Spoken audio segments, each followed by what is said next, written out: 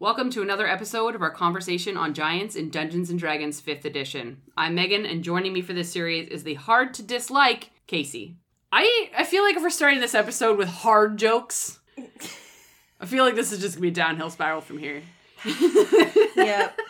We're between a rock and a hard place. As you can see, we're probably going to be talking about the ever so famous The Stone Giant, as well as the most iconic kind of giant attack. So, Casey, question for you. We're going to be talking a lot about rocks and stones and the throwing of rocks and stones. So, what's your favorite rock band and why? Okay, so if I think of rock bands, I do not think of, like, current music. I was going to say, I feel like we need to precurse this if we are both old-ish. We're older. Like, I feel like we're not old enough to know classical rock to please the older audience, but we're also not young enough to know rock that would please the younger audience. We're in that weird in-between where if we say one or the other, we're going to hurt someone's feelings. Yeah, we're doomed. Yeah. So I just go to 90s rock, like, always. And, of course, I liked, Nirvana, Queen. Who doesn't? Yeah. I was going to say Nirvana, too, but, like, that's fine. You can take that one. You can have it. Yeah. And... don't hate me, but I can't pick a favorite. I suck at picking favorite things. Because I also just feel like with music, I don't look at band names and I don't listen to albums, shall we say, anymore. When I was in high school, I did, but I was a Pink Floyd AC/DC kid because my dad was a Pink Floyd AC/DC kid. It had nothing to do with my generation at the time. Yep. And now, as an adult, I never actually look at who made the song anymore. I will look up movie soundtracks. And then I will play the movie soundtrack and I'll be like, dope, that's a great song. What are other songs like this? Thank you, Spotify. Yep. So I never pay attention to who I'm listening to anymore. Yep, agreed. It's just like, I really like this song. Okay, great. But if I were to pick a couple that I did listen to, and again, don't hate me if you're like, eye roll. But I liked Collective Soul. And like, who doesn't love Bon Jovi? And Matchbox 20. Fair enough. Jam as well. Oh man. Like, good times. Blink-182. What else? Simple Plan. Yep. I think that more like the punk rock era. So for anyone following and listening to all episodes, you will remember we have alluded to the fact that all giants are champions of rock throwing. Many times. Yeah. In fact, literally every episode it's touched on because every single giant actually has the ability to throw rocks. So we're actually going to go over this in full, as promised. I think in one of the episodes we talked about how we should probably address this. So we're addressing it today. Stone giants are more of the champion of rock throwing. But I'll get into that, but we'll talk about it in general for now. Giants are just that. They are champion rock throwers. In fact, while other races were kind of inventing bows and slings and other rock throwing devices, giants said, no fucking thanks. We don't need weak people machines. And said, we're gonna just keep throwing rocks.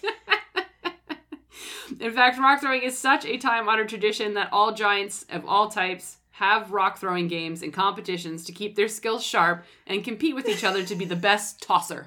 I love this so much. The fun part is I read that it's even said that a small-sized rock the size of a human head is perfect for killing an elk on a hunt or without destroying its body. I was like, what a great thing to learn. Yeah. Yeah. Yeah. There's been some detail put into this on strategic, like, rock size versus your kills. Great. Love it. Yeah, and I think that's also a thing to remember is that, like, giants would hunt. And I feel like their only ranged weapon is rocks. So I feel like they will constantly be throwing rocks. So if they're on a hunt and you happen to be in their area while they're hunting, you are going to get pegged in the fucking body with a boulder. Like, you know it, 100%. They're going to push a boulder down a hill, and then you're just going to be a pancake of an elf. And they're just going to be like, ha! Yeah. All right, so when we look at rock throwing as one of their main skills, it can easily be seen that there isn't one race or class that is fit to slay a giant. Basically, that's due to having a strong pool of hit dice, which we've talked about for when we go through stat blocks with these folks, and their main ranged attack, of course, being the deadly boulder to the face of your ranger. You really don't have much of an advantage against fighting a giant. Yeah. Because your ranged wizard is going to get pelted by rocks. Like, because they can throw them, what we just got, like, over, 120, 200 feet or whatever. Yeah. So, even your wizard is not safe. Your sorcerers aren't safe. Your distance fighters are not safe. Your rangers are not safe. Like, you're gonna get fucking pelted by a boulder. Yeah, and it'll be potentially a one-and-done scenario, where it's like, oh, what is that coming? There's some... Oh, we're dead. Yeah. Well, and there goes the wizard. Yeah. Oh, there she goes. Sorry, Accra. Yeah. In fact, like, okay, so this is the funny part, is the only pack tactic that seems to work against fighting giants was invented by the dwarves, and it's the old classic tripping or just pulling down with a series of ropes and arrows and then tying them up to limit their defenses. Amazing. Very classic. Yeah. Like, you can see that imagery in your head when you think about it. I love it so much. In fact, due to the fact that most giant enemies tend to attack at the ankles, like, imagine giants will always have armor on their ankles and calves. You know, like... Yeah. It's like how you know that if you're going to go be walking around in the tall grass, you're going to put your long socks on and you're going to tuck them into your boots, you know? Like, let's fend off the little creatures that are going to try and stab our ankles. Yeah, we're just going to kick it Their away. only defense. Yeah, fuck this. Get out of here, Bean. Oh my gosh. So, Casey, how else do you think you could kill a giant? What's another creative way, do you think? I think you could go the angle of tripping, but like you could set a trap, especially if you know you're going to try and capture one or you have to try and kill one. Yeah. I would say setting a strategic trap. Then maybe some of your magic users or some of your ranged spell attacks you could prepare and be like ready for, you know, and do an ambush. Yeah, especially because, like, they're hunters, yes, but they're probably not necessarily hunting you unless they know that you're a predator, right? Yeah. So I think you could almost use that to your advantage if you're doing that.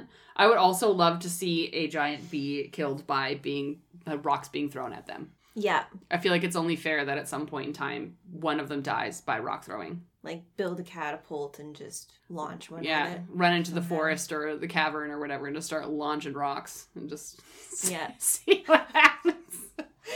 Piece of your own fucking medicine. Yeah, you better hit true, though, because I feel like... or have it big enough. Like, if it just kind of, like, taps it on the side of the head, oh my gosh, can you imagine? Yeah, like not not cool. It's just like it like dinks them on the side of the head. It's just like bing. Yeah. And it's like, what are you doing? It's like, none of your business. Runs away. Never mind. I take it back. Run away. Oh, I love it. All right, so before we get into talking directly about the stone giant, we're going to talk about what wine we are pairing with today's giant. So, Casey, what are we drinking? All right, today's wine is appropriately named Stone Lay from New Zealand Sauvignon Blanc. More of a lighter one, I think, which is probably for the best. I mean, we're getting in the throes of this. We need a slight break. Yeah, absolutely. Let's rehydrate. It's going to be a real dry conversation. Great sound. I like how it does actually look like water. Yep, it's a pretty light one. It's very light. Cheers. Oh, I really like that. It's got it's got a sourness to it for sure. Yep. All right, so let's get into the meat and potatoes, or what I would say is the real stones of this episode. And that is the stone giant. Within the ordning, they are considered to be the artists or the artisans of stonework, lo and behold, and not just of building square buildings kind of stonework. This is kind of like more of the artistic, artisanal, they like making shit look good kind of like artistry. In fact, young stone giants spend their childhood trying to learn and prove that they're worthy of even working with the best stone carvers of their clans. Like it is ingrained in them from a young adulthood that stone carving is of holiness essence, shall we say. Of all of the mediums, why is this one the one that they're emphasizing art on? Not wood or something that's probably a lot more easier, but I digress. I think that's the part of it, is that it's probably like not everyone can carve a stone. Yeah. You know, like not a lot of humans or anyone have the strength or the capabilities or the tools to do so. Only stone giants do. So right. It's kind of like, let's take this and run with it. We're going to be the best of the best, and everybody else can fuck off. Do the impossible. Yeah. Like, in fact, adults will spend their lives trying to make the best masterpiece. Like, that it will be, like, their life's goal. Like, some even spend years looking for that perfect stone before even starting to carve. Like, they'll take years to hunt down the perfect... Like, I always think of, like, back in the day when we did marble statues. I think it was Michelangelo. I'm going to get fucking ripped on the internet if this is wrong. But who did the marble statues would always say that they were carved... Like, you could see the figure within the marble before carving it. Right. So that's kind of how I imagine them as artists. They would look at a piece of stone and be like, I know what that's going to be. Yeah. The best carvers are actually considered to be like the shamans of their clans. So they're the closest to their god, which is scorious stone bones. I just consider them to be very much like a bunch of art snobs, you know? Like, Yeah. and I mean, for rightly so. Something I found particularly interesting is that they like to tell stories with their stonework. As I mentioned, it's not all just castles and bricks, it's also art installations. And you would think when you hear stone giant that they live in like dark caves, which they do. Don't get me wrong, they do live in dark caves, but it's the first thing you think of, so you don't really think beauty. You think gross stalactite like caverns and caves and nastiness. Yeah. But they actually appreciate light. So when they do art installments, they'll actually utilize light within those installments and put them into their work. So there are actually installments that are made by giants that when you look at them one way, look one way, and then when you shift and the light shifts, it'll look something completely different. That's cool. So it'll be like, it'll tell a story on one side, or in my mind, if you're playing a campaign, it'll have a riddle on one side, and then the answer is if you just shift closely to the left or whatever. Right. Or something along those lines, right? I feel like that's just a really cool stone giant thing to integrate into a campaign somehow. Yeah, and runes, of course. Oh, yes. Probably all over the place. Actually, speaking of runes, they have another really neat thing that they make, which is called speaking stones. So they do have, of course, written word through runes or other such aspects. But basically, if they want to write a story or a letter or a tale or just like, sometimes it's just analytical name dates this happened, like history tiles, basically. They'll carve them into an upright cylinder and the writing is kind of like wrapped around it in a spiral. And then they'll wrap it around in a spiral and then they'll wrap it around in the other direction. So you actually have to turn the stone by hand to be able to read the story in one direction and turn it again. So not any just human can pick up a speaking stone and read it because you can't turn it properly.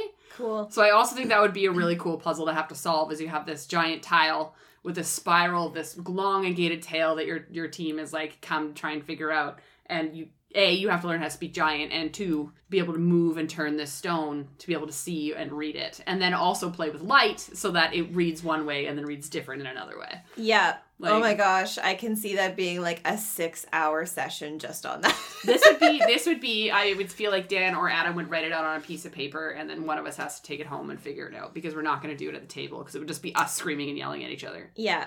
Another cool angle could be that it might actually be impossible for us as like the adventuring group to move it, and you have to go out and seek out a giant to help you. Yeah. To actually move it. You found this tile and you've been carrying it around. Or you just found it in a cave and you know where it is, but you can't lift it, so you have to go find a stone giant. Convince them to come back with you to this cave to read this tile for you. Yeah. How fun that would be. Oh, another piece of it I thought was really cool, because like I feel like this is the perfectionist in me. The cylinders themselves are specifically cut to the size that is required. And of course. So they have to know that before they start etching in it. Yes. Or vice versa. They have to know that, like, this is how long my story is, therefore this is the size of the tile that is required. Because they start on the outside and work their way in. So if you get to the center and you have space, it's kind of like, like they don't like that. It's thought to be very bad artistry. So you have to smash the stone. Yeah. Because, like, it's not perfect, right? So now I'm also imagining, you know how, like, when you were in high school and you're writing an essay and you're 250 words, so you just start going back and adding ands and theys and then and thus. And then just ellipses and like random grammar just to make it slightly longer. Yeah. Change every aren't to are not and all of that. Yeah. And then at the end you're like, and this is the end of my tale. I'm not going to tell it again. This is the end. I have finished what I'm going to say. I'm not going to speak anymore. Like, it's just going to be like that in like a small spiral all the way down to the center. Like, yeah. Yeah, otherwise, if you looked over, like, the closest cliff to wherever a stone giant was residing, you would just find at the bottom mountains of, like, 3/4 finished cylinders. Yeah. Where they're just like, fuck! And just, like when you crumple up paper and throw it over your shoulder, it's like, I did it again! I love it, because now what's going to happen is your adventuring team is going to rock up, and they're going to find this, like, stone tablet, like, fucking desert just full of all these broken tiles, thinking that they found this, like, history magnificence, but really it's just some guy trying to write his name multiple times and he can't get the right size of tile. Like, yeah. And they'll spend an hour trying to find someone that can, like, decipher the giant language, or finally, like, spell some slots to, like, read it, and then it makes, like, no fucking sense. It just says Kevin Smith, Kevin Smith, January 15th, 1921, subject science. Yeah. And then they misspell the word, like, canopy or something, and then it's just like, fuck, and then it eats the stone. You just came across a stone giant school where it's just a bunch of fucking practicing, right? Definitely. I love that. In fact, when it comes to their social ability, they actually seem calm, as they are calm and kind to each other. But they do not much care for intruders or outsiders. So they will attack you basically on sight or tell you to get the fuck out. They have no interest in you being there. However, they can be bartered with. So because they're artisans and artists, they do like pretty things. So they will barter with furs or anything related to that they can craft with, basically. Like, these are the crafters, like, of, I really want your feathers because I really want to make my statue look really nice. Or like, give me your sparkles because I'm gonna craft the shit out of this, like, you know? So that's the kind of way that you can kind of barter your way through the lands. They will also take a favor for your passage. So there's a lot that they can't do and there's a lot of grunt work that needs to be done, kind of thing. If you can physically do something for them as a boon or a favor, they'll want your help for sure. One of the big things is that stone giants don't like water. So if they need something from an ocean or that's around an ocean, they'll probably task your group with, hey, like, there's this beautiful stone overlooking this ledge onto the lake, and we really want this stone. If you bring it to us, you can have safe passage to the rest of our lands or what have you, right? Cool. And I'm jumping ahead, but it also is, we're going back to the point where, about languages, they do speak common. And so that is a kind of game changer when it comes to interaction with them too, compared to other ones. Yeah. So, yeah. I thought I read that they couldn't speak common. Well, stone giant dreamwalkers do. Yeah, they do. That's it? Yeah. Not all of them? No. Oh. Regular stone giants don't. Oh, fair enough. They're just giant. Okay, noted. Yeah, the good stone giants can speak common.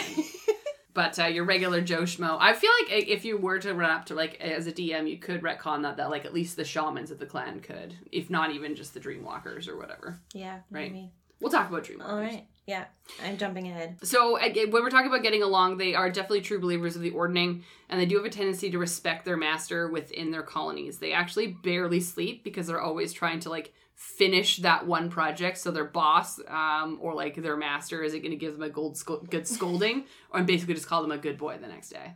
So that's fair. Yeah. I so get it. At any given time, 3/4 of the colony is always awake. Wow. Okay. Yeah, like always awake. So there's no sleep time for stone giants. Like, there's no lights out at 10 p.m. It's we operate and we work. So. Okay. So anytime that your group rocks up, they'll be awake and ready to kill you. So you can't really, in my mind, sneak up on a colony of stone giants. There's not like a let's wait till midnight and sneak through. Right. They're going to be awake. And basically the whole colony is going to be awake, which is going to suck. So as mentioned, stone giants do live a life of darkness. So they live within caves and caverns. But if they were to leave the colonies and they're outdoors, they only travel at night because during the day they are assailed by dreamwalkers, which we'll get into a little bit more detail a little bit later. So we spoke in a previous episode about the life expectancy of giants as well. And as we mentioned, these ones tend to live the longest, which was weird. So they have a very long life. So it was dependent on the hierarchy of the ordning, but this was the one that was weird, and they actually lived a little bit longer, I believe. Interesting. Yeah. But when they're at their final end of their stage of life, like, this is the fun part that I thought was really neat and would be really cool to implement to a campaign, is that if you are a dying stone giant or already dead, your body is carried to, and this is going to be the Lingestein. That's how I'm going to say it. It's probably like Lingestein or something like that. But it actually translates to, like, or they just call it the ancestors of stone. So this is a weird, creepy tomb where a dead storm giant gets brought to, and they're basically plopped down in, like, an up-seated position, and then they become a part of the scenery. Oh my. Their body basically becomes a stalactite of, like, the cavern or the cave or the tomb or what have you. And then this is a place where people can visit and respect the dead. So it's basically a stone graveyard. Wow. Yeah. That's cool. It is really neat, right? Yeah. I like the fact that they do legitimately respect their dead. And, like, it's just, I don't know, it's really neat. Yeah. We haven't really come across that yet as, like, a notable trait in any other giant, really. So. No. But, I mean, this is a really good thing to bring up, the Deadstone Cleft Giant. So this can be found in your Storm King's Thunder book. It's basically a famous stone giant canyon, which you can visit. It's a lair of a xenophobic clan of giants, so stone giants, who basically they hate everyone. So if you enter, they will kill you. They have no reason to keep you alive. And again, the details can be found in the book. In short, it's a lovely canyon full of storm giants who hate you. There's a lot of neat creative ideas in Storm King's Thunder, but, like, again, Here's a few that I thought were pretty cool. So it's basically the look that I enjoy. It is a creepy looking canyon that probably just looks and smells like death with foggy and eerie looking rock carvings, which are actually the dead bodies of petrified giants. So this is actually a dead stone area. This is your stone graveyard of all these dead fucking things. I feel like this is the equivalent of the elephant graveyard in Lion King. Mm-hmm. Like mentally, it has that ambiance and energy to me in my mind. Cool. It's run by a storm giant called Kealithika. Yep. Oh, yeah. That one's gonna be fun. Who is a neutral evil extremist, believing they are doing God's work. But we'll get into that a little bit later as well. Something cool for stone giants in this area, however, is that if they reside within the canyons, they can go into a meditative state and basically become petrified and gain tremor sense, which gives them a hunk of spells that they can cast. They call it the Olach Mara, or the Great Stillness. So in short, a giant who is either born here or comes here to do this meditative state, basically just, I think it's like a 1 hour of meditation, and then they can, for 24 hours, cast Melt to Stone, Stone Shape, Stone Skin as a granted boon. Nice. So it's kind of like, I feel like this is like your monk temple. Mm-hmm. For your stone giants, or giants in general. Like, I feel like, yeah. Is there anything in there that interested you, Casey? Was there anything there that you would want to dive into and use in a campaign, possibly? I think the artistry stuff is super cool. I think if you're a DM that loves to set the scene, you can navigate your adventuring party, like, through some forest and then, describe some really amazing, like, architecture and statues that keep popping up, and then I think you could have like a grand entrance when you finally reveal like this temple or the cavern that you're going to navigate down. So for the ones that want to really go into the artistry piece, I think they could lean into that, and it would be really cool to set it up for a group. Yeah, absolutely. Especially like the using their art forms as clues and puzzles and tips and tricks on where you're supposed to go next, or you're looking for a history, or you're looking for some long dead dragon story that was written on a giant speaking stone that's hidden within the canyon of this dead fucking just like, it's like written on their tombstones or like, oh, okay, so here we go. Yes. So you walk into the canyon, you've got all these like dead storm giants that have now been petrified, and then they're all holding like some story or tale of their life within like their hands or whatever. And it's like a speaking stone that tells the tale of their life. And you're searching for a very specific stone giant that's holding a tablet with a story that you need, that has a clue of where you're supposed to go next. Like maybe you're looking for a lost city, or you're looking for a lost monster, or you're looking for something along those lines. Yes. So you're now wandering this fucking giant graveyard where you know that if someone finds you here, they're going to kill you. Yeah. And you're just looking for this tablet. Yeah, amazing. And then the ever so exciting thing, depending on horrible rolls or really good rolls, you could then roll in, and some of the giants are just in the meditation state that might be down there. And you disrupt their fucking meditation state. Oh, so yeah. You think it's just like empty, this is just all long past, just need to sift through a bunch of like rows and rows of stone statues, but not all of them are actually statues. Yeah, that'd be like that weird, like, how they have like those armored like things sitting at gates, and then you walk up and all of a sudden they come to life. Yes. It would definitely be that moment. Yeah. Yeah. Yeah, that could be fun.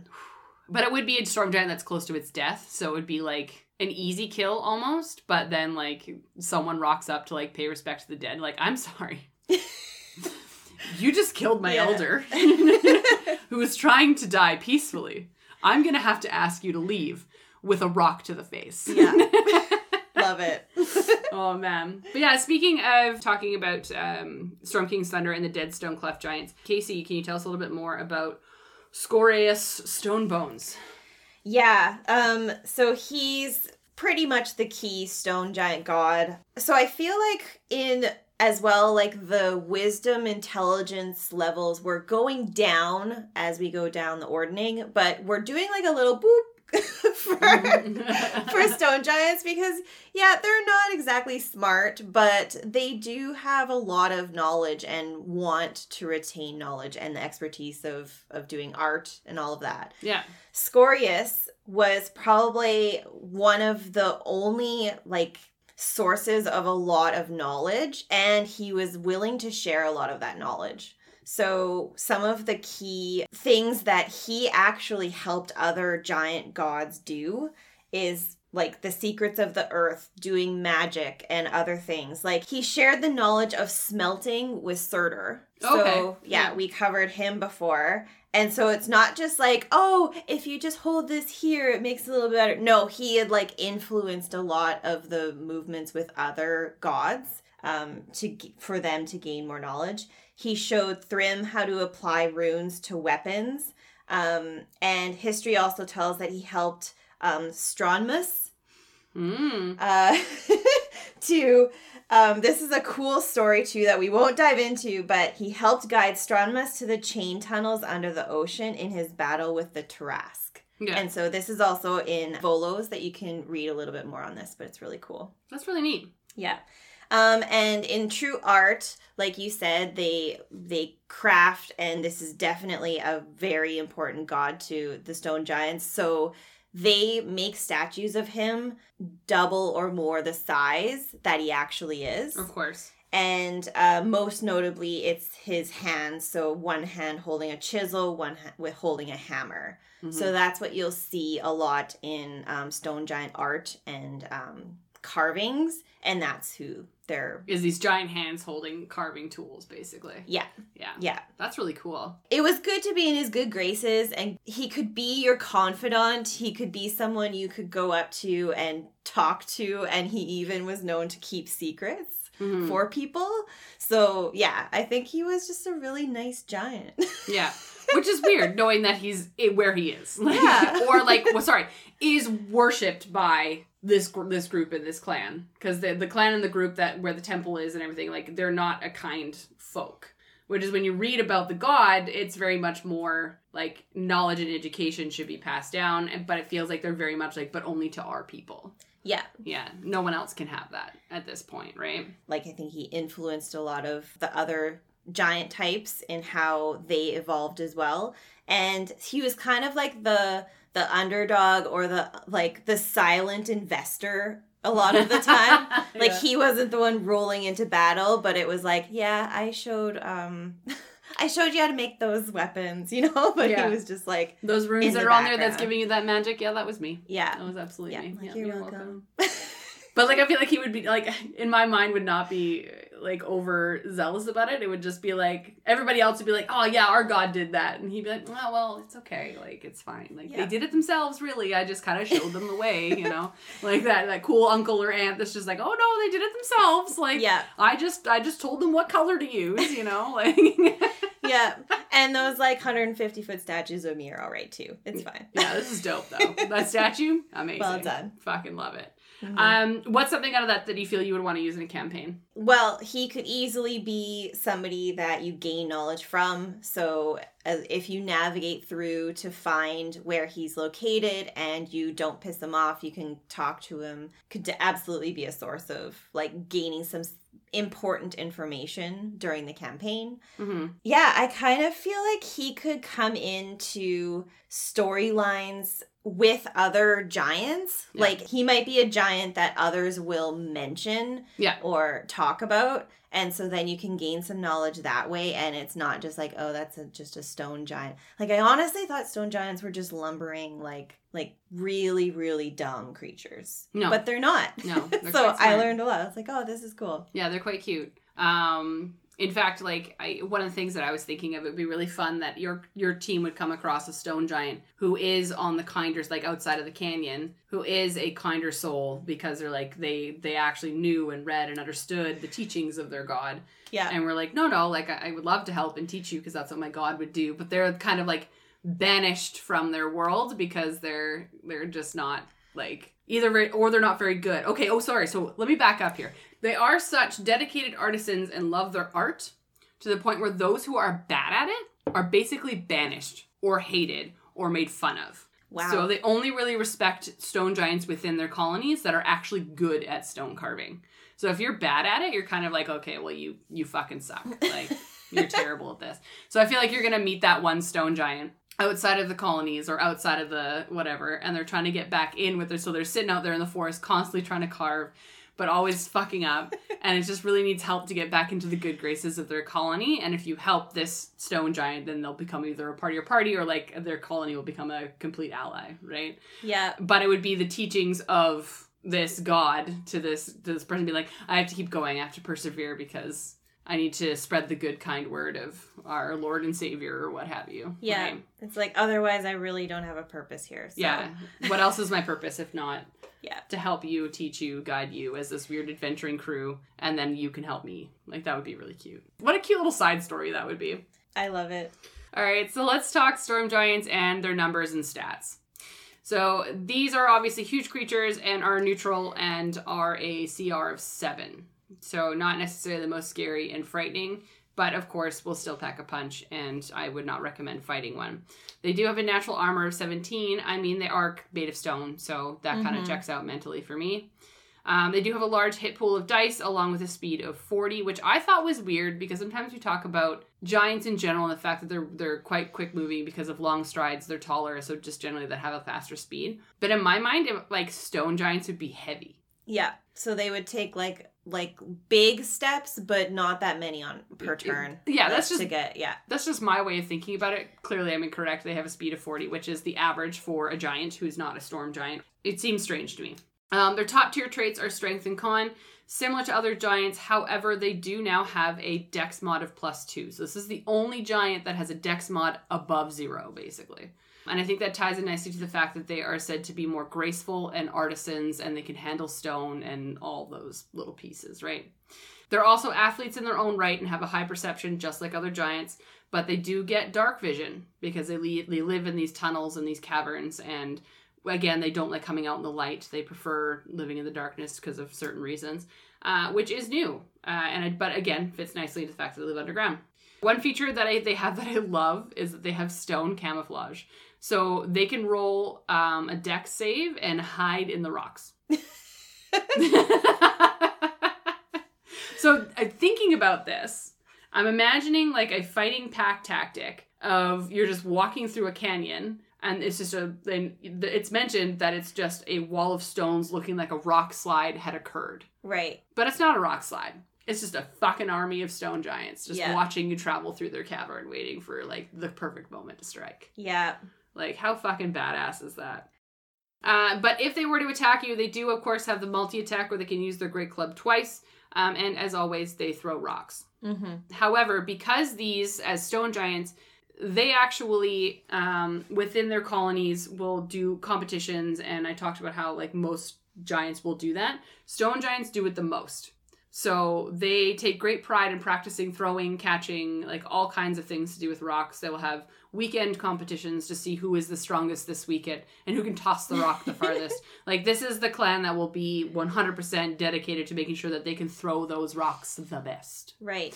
So because of that, they are so good at throwing and catching rocks, they actually have the ability to, as a reaction, catch stones or objects similar to stones that are being thrown at them with a dex save. Cool. Oh my gosh. Yeah. Just because as children they played Don't Break the Egg for 12 hours a day. Yeah. Yeah, imagine being a monk who was like, oh, 2 can play at that game. Oh, wait. This is like a van-sized boulder. That's a boulder. That ain't just a rock, my guy. That's a boulder. That's a boulder. 2 can play at that game. Nope. No, absolutely not. No. But, like, if your DM was to play it right, though, and let you use a dex save as a monk, you would probably pass that. And so you would, as like again, I'm thinking of my half-elf dragon monk. Playing catch with a stone giant. Playing catch with a stone giant and a boulder. But I feel like as a DM, I'd also be like, okay, well, you also have to make a strength check because that shit's going to crush you. But that's it for pretty much just stone giants as a whole from stat block. But now we're going to cover the stone giant, the Dreamwalker, which we've alluded to a little bit, but now we're going to go into a little bit more detail. So Casey, take her away.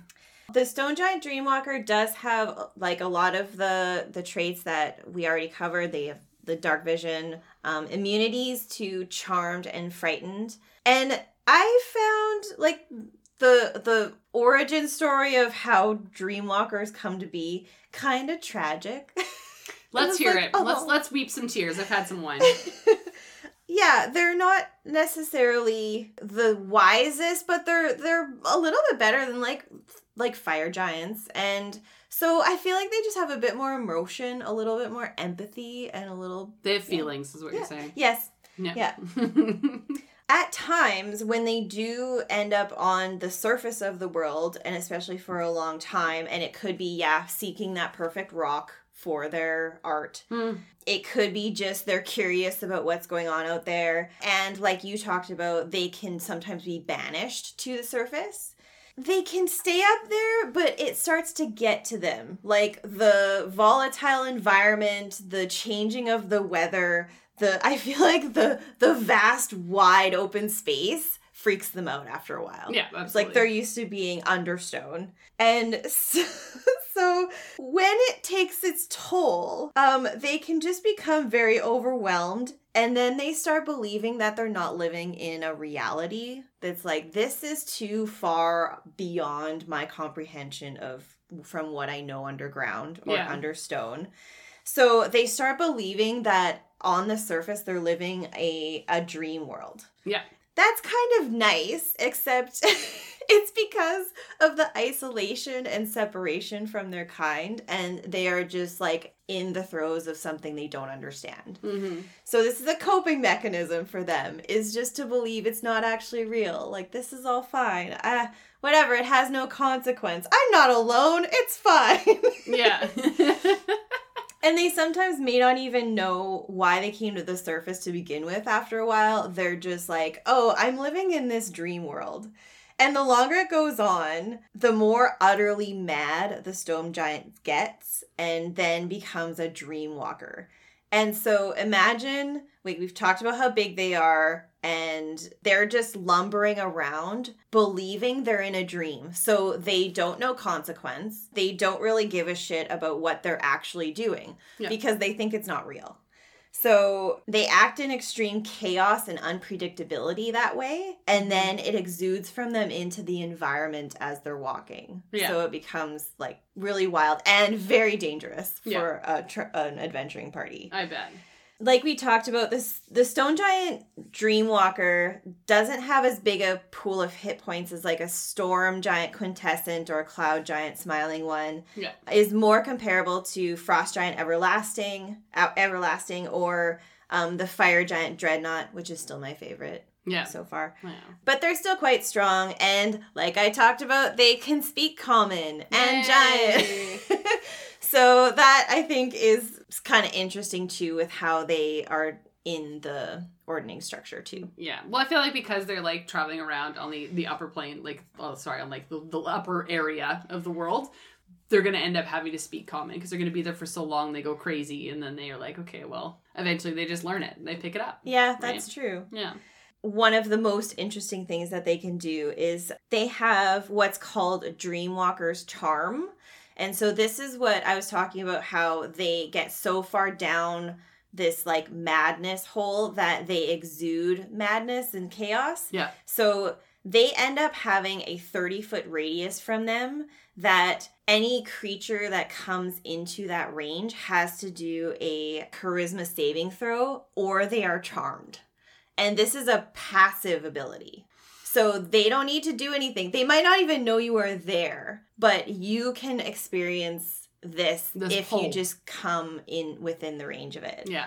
So I feel like that could be a cool way of introducing a stone giant to just like if a party is just adventuring and on the road, they can be like just walking down a path, and then suddenly like whoever's leading the party is asked to do a charisma saving throw. And they don't know that like 25 feet away, there's like a stone giant sitting there having a snack. And it doesn't even know it's there. I love that. Just having a snack. Yeah. Yep, just sitting there. It's like, oh. Oh my goodness. And this is a chaotic creature, so you also don't necessarily know whether it will attack or not, or if it will attack and then get bored and get distracted and like just move on. So it's a little bit different from just your classic stone giant in that sense. Like it may just leave if you're fighting it, and it may not even try to fight you.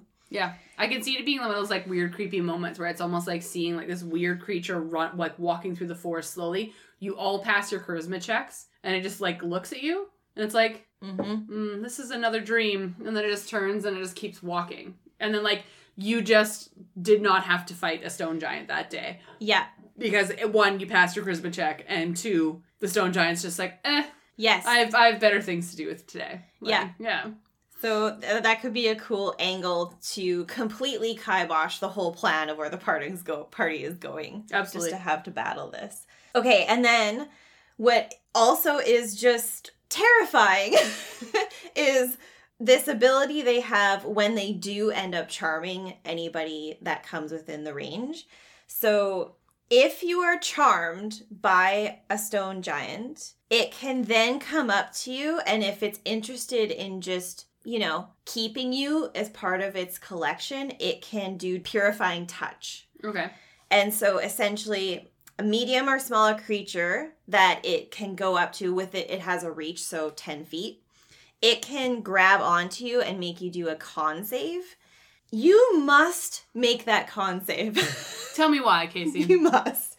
Because if you don't, you then become petrified, which, like any D&D player would know, petrified is not something easily dealt with. No. It's fucked. And not only that, it will grab you, petrify you, and then want to keep you and just stick you to like its right ass cheek and be like, you're now attached to me, and then walk away or just keep you there.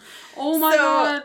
Like items or creatures that it petrifies, it just attaches to its body, just like an outward bag of like collection bag. Like, you're just like a walking, talking bag of holding. Yeah. But you can't just like rip the item off and use it. Like, it just becomes a part of your body. Yeah. And we know by now, like, lots of the different giants do basically carry their belongings with them or carry things that they like with them. Yeah. So because of the chaotic nature, it might just take interest and be like, I'm taking you with me. You look nice. You are mine. Yeah. And the only way that you can get that player character back is by killing the giant. So if that happens, like, your party then has to be all in or be like, well, that's a shame. Well, shit.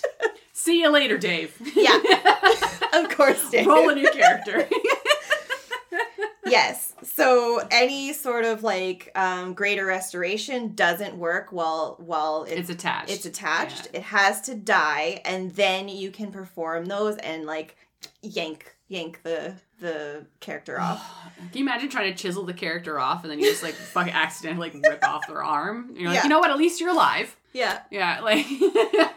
Yeah, we have dealt with in another campaign that we did a couple years ago, we dealt with a lot of petrified creatures. And it was exactly that. You were walking by, you knew that they were petrified, and then like their nose was broken off, and it's like, ooh, do we really want to bring that one I back? remember having those Like, weird oh, conversations.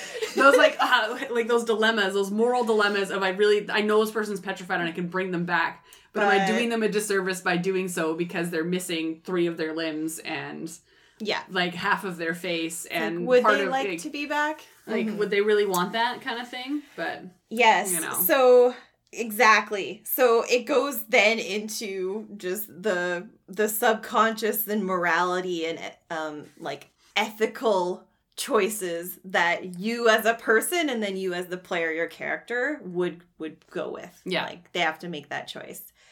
So yeah, like the stone giant Dreamwalker is scary, and if you do fight it, you could be all in whether you like it or not, and you might not have a choice to run away if you really care about your group. And and the rolls are not in your favor. Yeah. So that was super cool, and as a DM, you either have to mod this a little bit if you're throwing this at your group with at a lower level. Mm-hmm. Otherwise, you got to be a bit at higher level in order to or have an information giver that these things are not dangerous to you if you don't necessarily attack them or threaten them because they don't know what you are. They'll think you're a dream. Or act like a dream person and be like, oh, I'm just a part of your dream. Like that, you know that that's what it thinks that you are. So you can play that up, right? And charisma check the shit out of that kind of an interaction. Right? Yeah. Yeah. And I feel like there could be like for the empathetic people in your group, like my current character is, you could then lean into that too with like it's sitting having a snack like 20 feet off the trail, and then your party ends up doing con saves, and maybe they're like, oh, there's someone there. Like, I haven't spoken to someone in like so 2 years. This is so nice. And then all chaos ensues because then they'll be like, oh, you're coming with me. And then like roll initiative and like, try not to die. Son of a bitch. I love that. Yeah. They're misunderstood. Misunderstood. They don't know what's happening. So what would you say, Casey, is your favorite part? Which one would you want to... What do you think you would use within a campaign that you play? I really like the idea of the Dreamwalkers. I think they're pretty powerful and they could be a TPK. Yeah. So I would probably, depending on how much I like my party... Could be a lesson learned. Could be like, oh, I see. Well, wait till next session. Otherwise, I think the classic Stone Giant are super, super fun. And I think you could play around with a lot of that. And again, do pull into the party that's got more intelligent, that is artistry or carvery or masonry in that. Like if you had a dwarf in your group, they might be like, oh, I totally respect your art. And that could be really fun. And that can just be like classic giants. Absolutely. Yeah. Like trying to gain their favor if you do have to enter their realm. And like you could send the dwarf in first and be like, go charm them. Like, yeah, get in there. Do your thing, do your thing. Like this is where you're comfortable, right? Go in. Go talk to these fucking giants. Mm-hmm. What do you think? I love the creepy look of these. Mm-hmm. Like, in my mind, all I can picture in my head is this fucking, like, almost like a Nightwalker-esque feel, where they're just kind of, like, slowly moving through the forest. Again, I feel like Stone Giants should be moving slowly, because they fucking weigh a ton. Now imagining a Dreamwalker, like, hunkering through the forest, and just covered in, again, like, I'm sure people are imagining just, like, lumps of stone to represent these bodies, but I'm imagining, like, hands sticking out. Yeah. And, like, legs, and, like, swords, and, like petrified bows and arrows and like things that these people were carrying on their bodies, and their jewels and their gems that maybe weren't quite petrified are like hanging from the sides, like, and they're just like making noise as they walk through, kind of like a pack of trinkets, but it's really just a bunch of bodies that are just holding things. I can even imagine like a hand being held out and it's holding a bag of holding that isn't quite petrified, but it's in the person's grip. So there's just a bag of holding hanging from this stone arm. Oh my gosh. And that could also be a thing. It's like, retrieve the bag. What rogue wouldn't want that challenge? Right? Challenge accepted. I'm going to take that bag. That bag is mine. I'm going to take it. Yeah. And then your team is like, don't fucking do that, man. That thing is fucking scary. We're going to die. And it's like, fuck it. He's halfway down the road. Like, no, I'm doing it. Like, this is mine. Yes. Like, holy fuck. What could go wrong? Right? And I could just imagine, like, seeing that thing lurking through the forest. You're outside of its range of charm, luckily enough, and you're just kind of staring at this thing like, I am not touching that with a 10-foot pole. Are you kidding me? Yeah. Like, whoa. It just, like, it would make an amazing mini. I would love to see what the mini of this looks like. I haven't looked it up. But I would almost want to rebuild it so that there's more arms and shit hanging out. Yeah. Kind of like, the jarring and slow movement of Treant, but in like stone form, where they're kind of lumbering giants. They're not necessarily just dangerous up front, but yeah. I'm Googling what the mini looks like right now. Okay, they're not. That's stupid. I don't like the mini.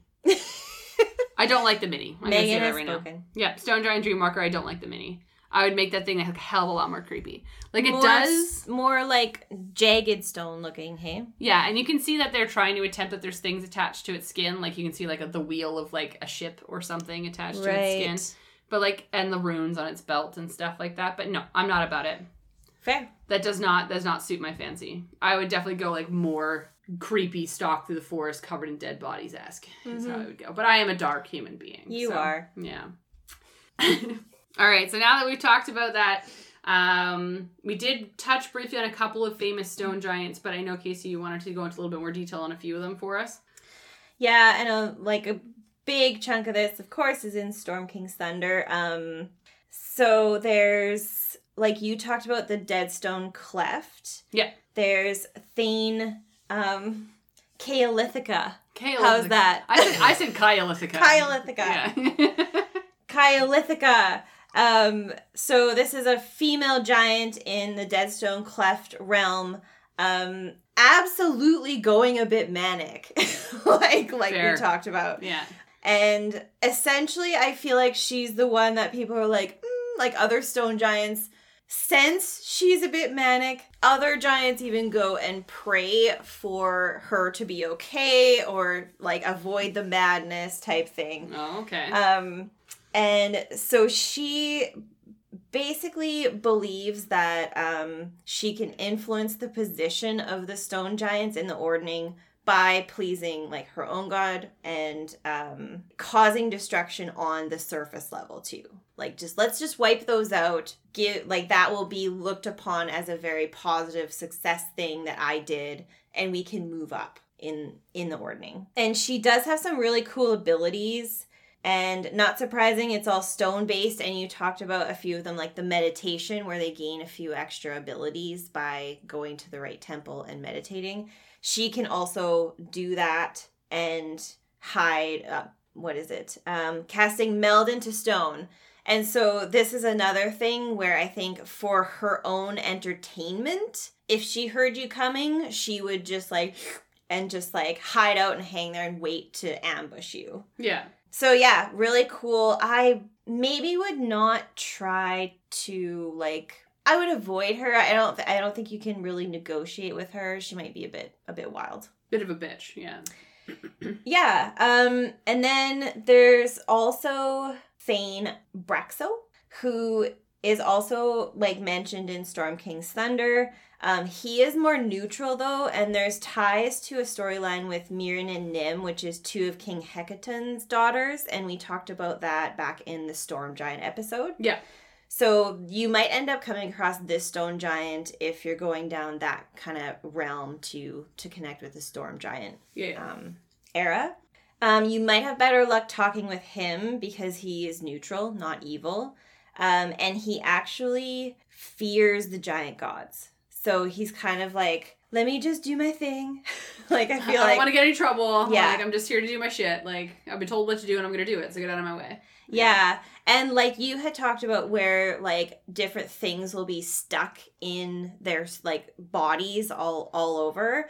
Braxo has hundreds of gemstones stuck all over his flesh, I guess. His stone flesh. Yeah. So again, I think that could be another temptation for one of the greedy members of your party going just one. I'll sneak up and just try and take one. One of them gems. Yeah. And then he may or may not fight you for that. Yeah. So this kind of I feel like it's the first time we're talking about Thane or a title outside of the gods. There's what is a thing? Good question. I was like, I've watched a lot of Vikings and stuff. Yeah, but. Yeah, and you probably know even more about this than me. It has Anglo-Saxon or Scottish origins, and it's basically a title that's given to, well, in this case, a creature that when land is granted by a king or a military nobleman, you are given this title of Thane. Mm-hmm. So it's gaining some leverage, but you're on the cusp of being a lower level nobleman. You're basically a lord. Yes. You're a lord. Yeah, absolutely. It's the equivalent in the Anglo-Saxon or Viking world. It's the equivalent of becoming a lord. Yeah. Yes. Yeah. See, I knew you would know this. And so I think that it gives them a bit of an edge, and it's usually in return of loyalty or service. Yeah. So I was talking about, what's her name? Caelithica? Caelithica. Caelithica. Yeah. Caelithica. You know what we mean. Yeah. I feel like she has gained favor to be awarded this title, but she wants to keep pushing, just to keep trying to gain more. Yeah, and that's what pushes her into her madness. Yeah. Of, like, constantly seeking that more extra power. And again, like, she's in one of the lead, like, I could say lead, but, like, lead areas of Storm Giants that is a collective. Of this weird, creepy, fucking elephant graveyard of stone and misery. Right? Yeah. Like, how would you not be driven mad that this is your kingdom? Yes. Like, it's crazy. Yeah. Yeah, and so I think, again, she would be an interesting character to come across, but you would probably be potentially warned by her, maybe be warned by other stone giants of her, and they would be like, don't tell her I said this, but... She's a tyrant, she's going a bit wild and mad, but she can never know we think that. Yeah. Ever. Absolutely. Yeah, tread lightly. So out of these two, Casey, which one would you want to put in your campaign?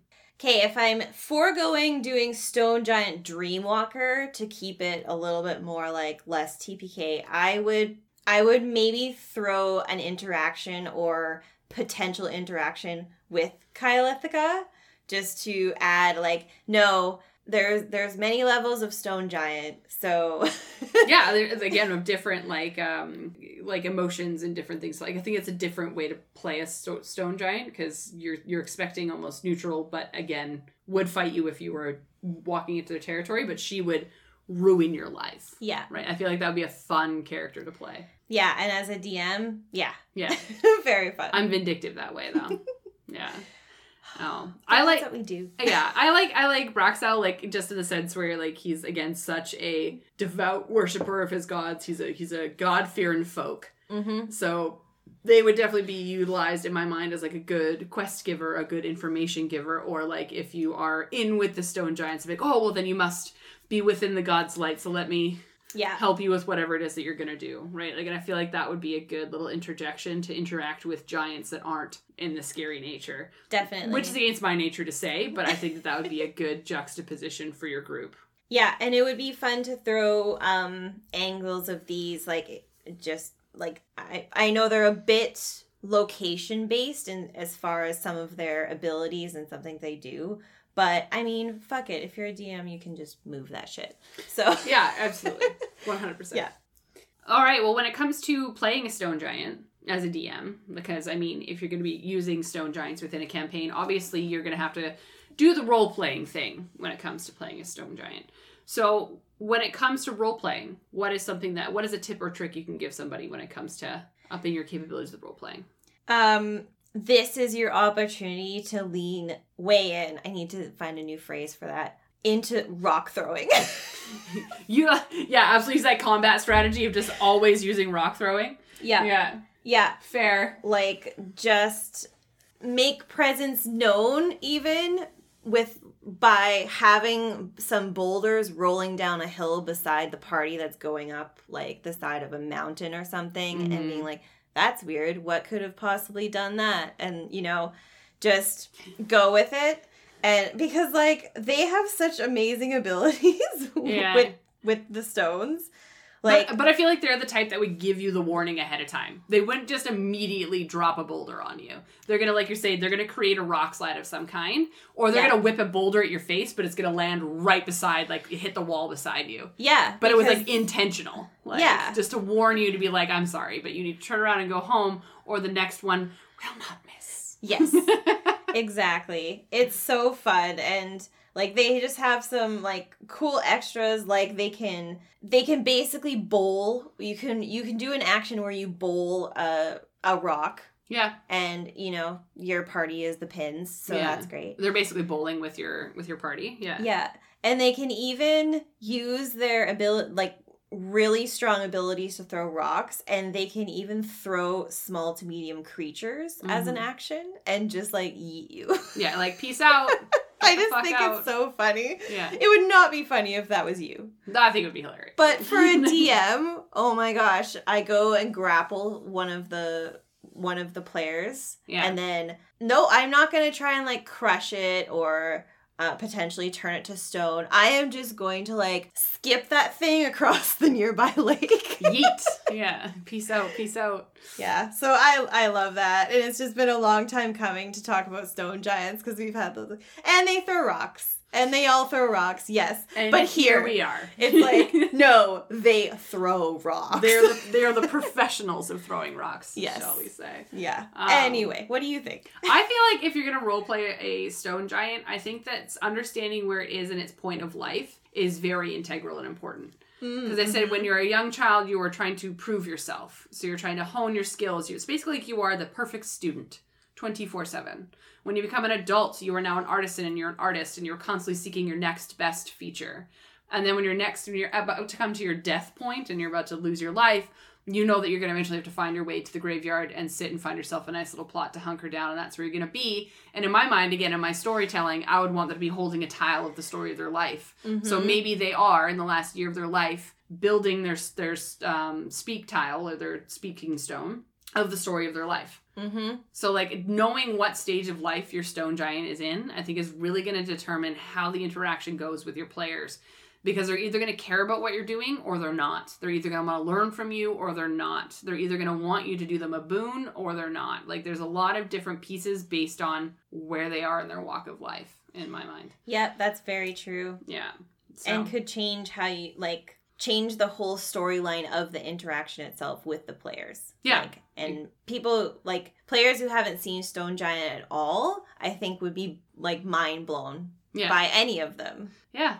And, like, again, like, there's so much rich history that if you're not reading it, you're just going to see that surface level of a dreamwalker walking up to you covered in dead bodies and you think it's going to be evil, but really it's just a misunderstood crazy person. Like, it's, like, you know what I mean? Like, it's so different. But anyways, any final thoughts before we wrap up about Stone Giants?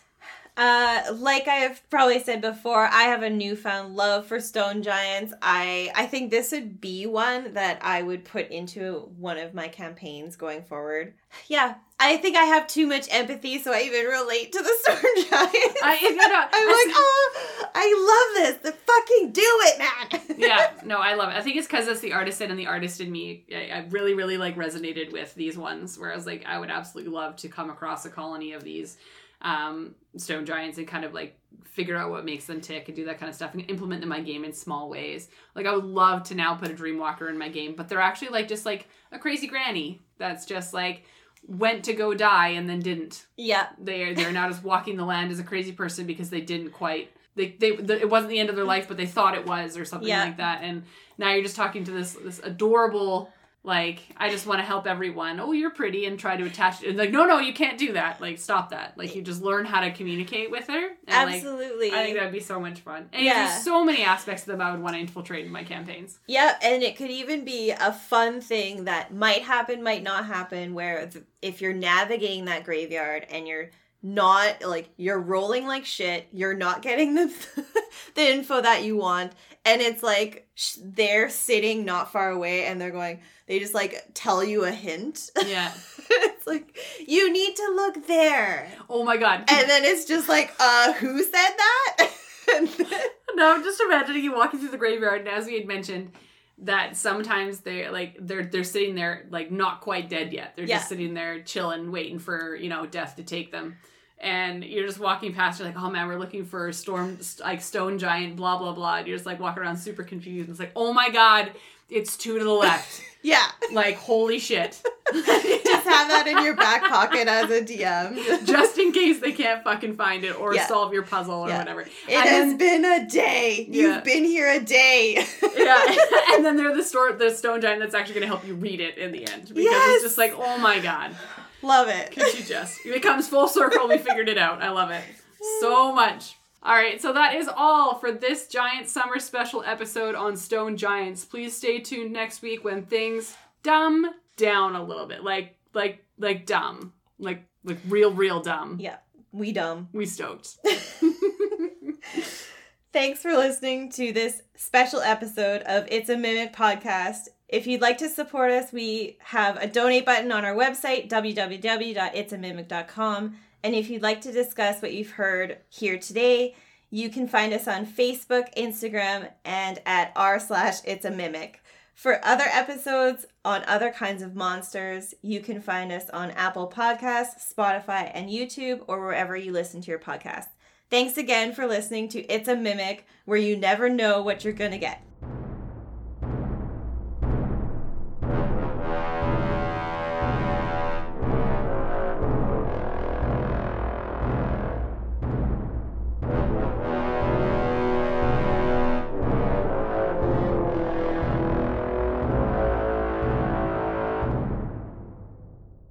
Anyway, I feel like we're going too long on Loved this tangent. it. I was going to be like, all those are terrible decisions. Yes. The audience is going to be like, we don't like any of this music you're talking about. The fuck is wrong with you guys? It's like Adam switching the questions from here on out. Yeah, never talking about music ever again. This is a contentious thing. Please fix. All right, well, speaking of contentious, I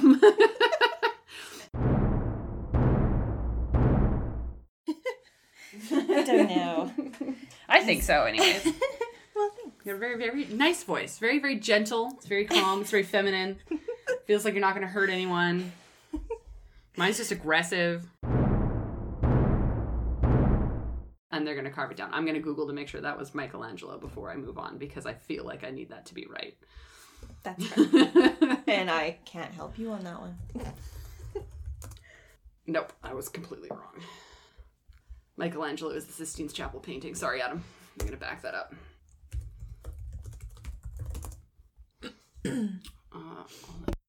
Nope, never mind. I was correct. It was Michelangelo because he made the statue of David. Yes! Nice! Nailed it! I was like, this is my art history class coming back to me from like fucking 10 years ago. Yay, art school 10 years ago. Thank you so much. Love that for me. Like, I did not look that up before I started recording that. I just was like, Hell yes. That was a good one. I liked it. Cheers. Cheers.